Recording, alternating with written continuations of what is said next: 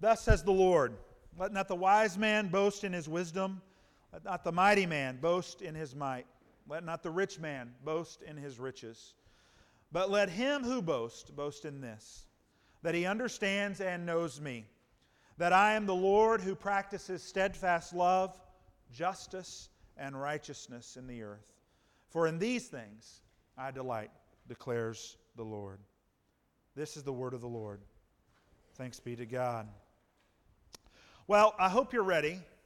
We don't eat at my house, by the way. You're all invited to come if you want to. If you don't have another place to go, to our house for lunch today at 1 o'clock. So that's 1 o'clock, and right now it is 10:22. So I hope you're ready, because I'm just going to preach until about 12:45.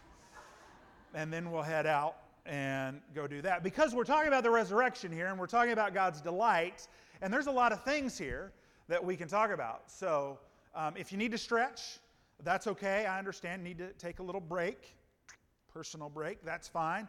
But 12:45 we'll be done. I promise. We'll have the Lord's Supper and all that. So that's good. You ready? April Fools. April Fools. I might preach 20 minutes. We'll see. We'll see if we get there.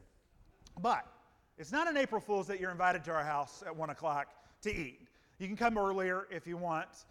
We might be in the midst of cleaning, and so we'll invite you to join us for that. But you're more than happy to be there early. But at 1 o'clock, we will meet today. How many of you recognize this verse, these verses that we read today, as our verse that we're preaching on? How many of you would be able to go, yes, I've heard that somewhere before? Yeah? Good.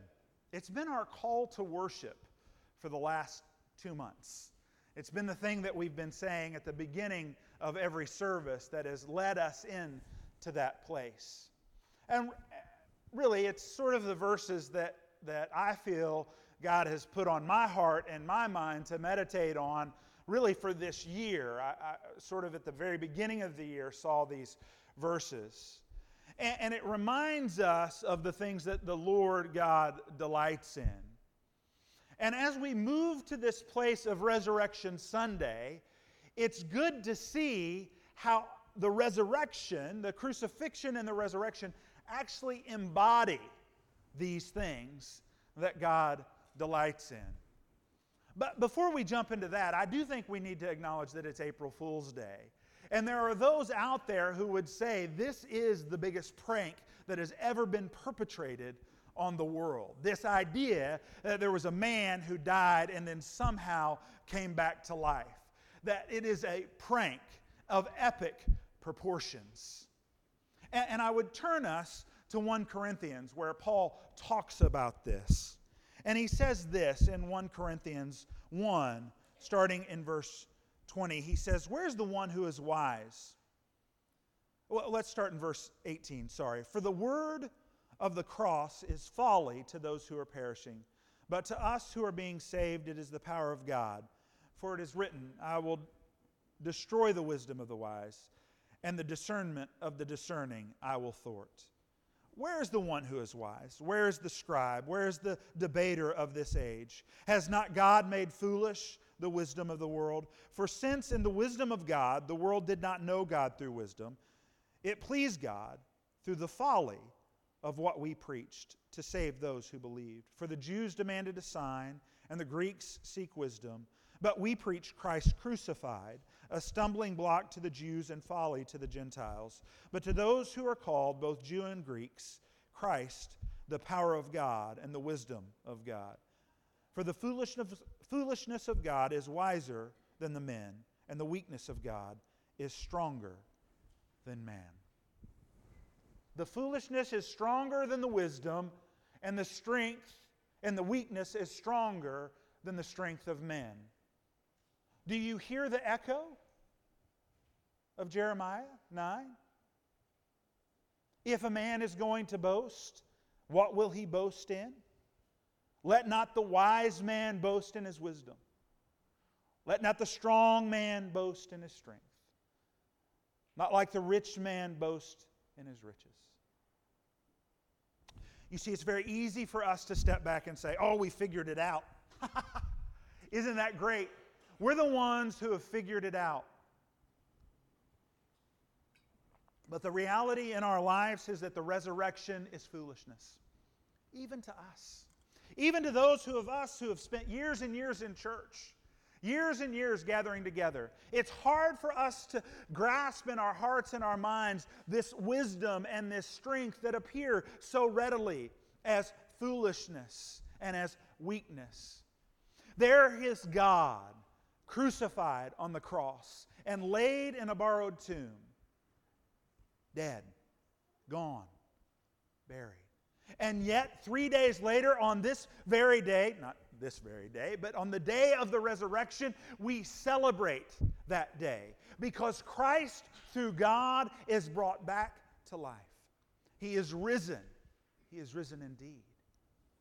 And we hear it and we want to respond with our hearts, yes!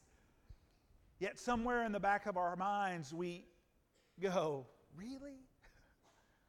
And what power does that possess for me? What is the thing that it will empower me to do? Well, I've got good news for you. Today, what we're going to see is how the resurrection and that crucifixion embody the very things that God delights. And then over the next 4 Sundays coming up, we're going to speak directly about what the resurrection actually means for us today and has meant all along since it took place. So I invite you to hang with us. So it's really not till 12:45 that I'm preaching. It's over the next month that we're preaching about this. But let's turn to how we see the resurrection being the thing that shows us God's steadfast love, His justice, and His righteousness. So first, let's start with justice. And the first thing that we need to admit is that we often place ourselves as the arbiter or the decider of what justice should look like. And oftentimes that justice is very turned in on itself. Our look at justice is to say, what's in it for me? Our look at justice is to say, what am I going to receive out of it? It comes from a stance of against, that something wrong has happened to us, that we deserve better and we've not gotten what we deserved. And do you see how it just continually moves in on self? It seems like wisdom to us. Justice should be about me getting my just deserts. Justice should be about me getting what I deserve, right? What is rightfully mine, the recognition or the care or the love that I deserve. And by doing that, we enclose ourselves. But what God does is He moves towards justice from Himself out to the world. You see, God, being the creator of the world, being the mighty one who knows all things and is in all things and holds all things together, has all right to say, bow down to me and do it now. But how He approaches that is He comes as a man in Christ and brings Himself into the world and dies for the world to be raised again in new life, to show that justice is not focused on what my desire is, but justice is focused on others.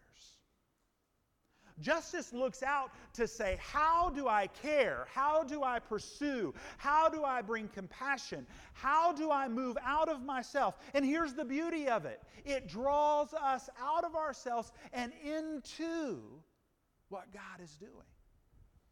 Because God is always pursuing justice. He never stops pursuing justice. Now, we're not completely there yet. We aren't all the way where we need to be in this. That's okay. Because God is working and moving and transforming us daily into the very image of His Son, the resurrected Lord, so that we can see and understand justice more clearly. And I will say this, that in the Christian world, in those who follow God, there will be disagreements sometimes about what justice looks like. So what's the test for us? The test is this. Does that justice move and align with what God wants to see happen in the world? Does He want people in bondage? No, He wants people free. Does He want people held down? No, He wants people lifted up. And so, we align ourselves because our hearts deceive us. Because it's very easy for us to turn back and go, well, but what do I get out of it? And we focus on God moving justice out.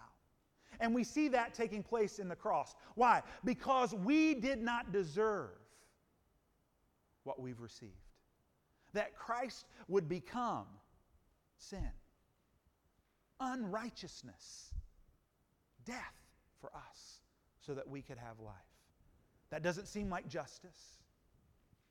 But justice of God is so mixed with His mercy, so mixed with His compassion, that it moves us in the same way. Great, Pastor Lee, that's good. But what about righteousness?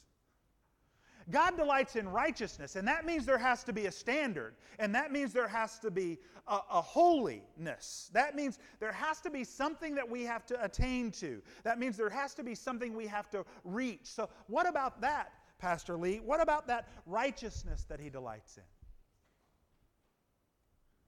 You're right. There is a standard that is above all things and over all things. And it is found clearly in the truth of God, both in the incarnated Son, Jesus, who lived as a human, who was ever obedient and always listening to what the Father was requesting, and always not just listening to what the Father was requesting, but doing and accomplishing what the Father gave Him to accomplish. But we also find it in the Word that is with us now. We look at it and we see those things that God has called us to do, that we love, that we seek mercy and justice, right? That we long to move into the other, that God calls us, those of us who have been captured by this God, this creator of the universe, and captured in a good way, not in a bad way, and brought in to His family in His love. Those of us who have been captured, we can't help but want to know, both mentally and emotionally and spiritually, more of who He is and what He calls us to do. And where does that righteousness spring from? Does it spring from the list of rules that we tick off and keep? No. The Father says, I will write it on your heart.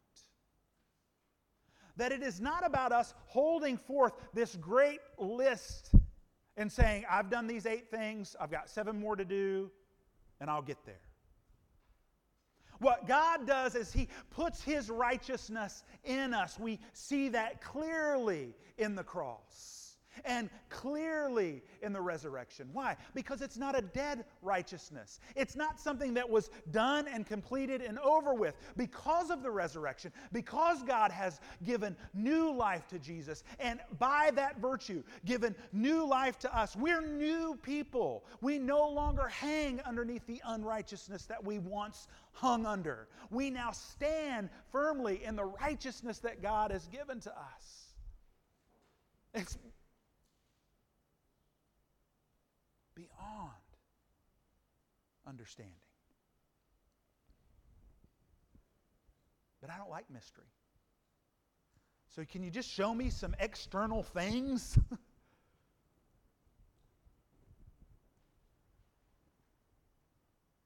Do you delight in the people around you? When you encounter folks, do you see them as those who were created by the Father? And do you look at them and look to find those places where God's love and mercy and truth draw you to? To say, they are one of God's creatures. They are one of God's children. And I love them, even though I might not like them today. It moves to a place of our heart being compelled by God's righteousness fully seen in Jesus to grasp hold of all around us. And in doing that, we no longer are thinking about those things that we need to do, but we are doing them. And we're no longer thinking, maybe more importantly, of the things we shouldn't be doing. Because when we think about the things that we shouldn't be doing, sometimes that puts it in our minds, which then puts it in our hearts, which then puts it in our actions. And all of a sudden, I'm doing the things I don't want to do. So righteousness doesn't spring from keeping away from the bad. Righteousness springs from pursuing God's pure holiness, which is found in His delight for us and delight for all. And then, steadfast love. Oh, it is hard for us to even begin to fathom the mystery of steadfast love. It is hard for us not to sit there and think through the conditional love that we have all experienced and grown up with. We have a litany of relationships that have broken apart because somehow, in some way, one of those people in that relationship didn't match up, didn't meet the criteria.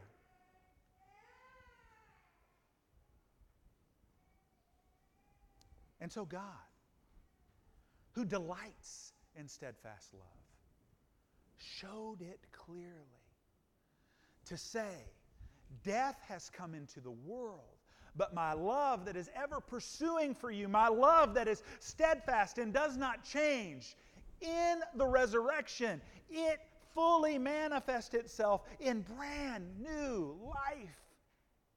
We are no longer stuck in the ways that we've done relationships. We are no longer stuck in the ways that we are self-focused. We are no longer stuck in the things that bring us into bondage. We are set free from all those things through the resurrection because we have brand new life. And that is where the steadfast love of God so fully manifests itself. It says, I will move you from death to life. I will move you from bondage to freedom. I will move you from being an enemy to being a child. And it grabs hold of us. And it moves us in. And propels us outwardly to live in His steadfast love. You see, the thing that God delights in is Christ and His resurrection. The thing that God delights in is Christ because He is and always will be and always has been the embodiment, the fullness of God's righteousness and justice and steadfast love. Over the years, there have been tons of new TV shows and other things that have come out doing pranks on people. They want to pick somebody, a celebrity maybe, and they want to do a prank on them or a trick on them. And they film it with secret cameras hidden everywhere so that they can catch them in an awkward position. Sometimes they have a celebrity on their side who goes and pretends to do something In the real world, Ellen is notorious for this. And so they go, and she's speaking to them through an earpiece and making them say really weird things to some checkout counter, and they're pranking them. On April Fool's Day, there will be pranks that happen all over the world. There are major corporations who will act like they're coming out with some new item or new thing that everybody will have to figure out what it is. If you're a techie, you always wonder what Google's going to put out as their April Fool's sort of app or whatever. Shows you how techie I am. Whatever those things are. Maybe in your own life, you were a prankster. You were the one who did those things. That, would, put mayonnaise in frosting jars, and people would go to dip out frosting, and, they would have mayonnaise instead. That'd be gross. It's a prank. And why do we do pranks? Well, because we like to laugh at people. Because we like their hard things that they have to... Can we be honest? We like it that it's not on us, and it's on them, and we can look at them and go, how foolish you are that you would fall for that. I mean, really? Mayonnaise doesn't look like frosting.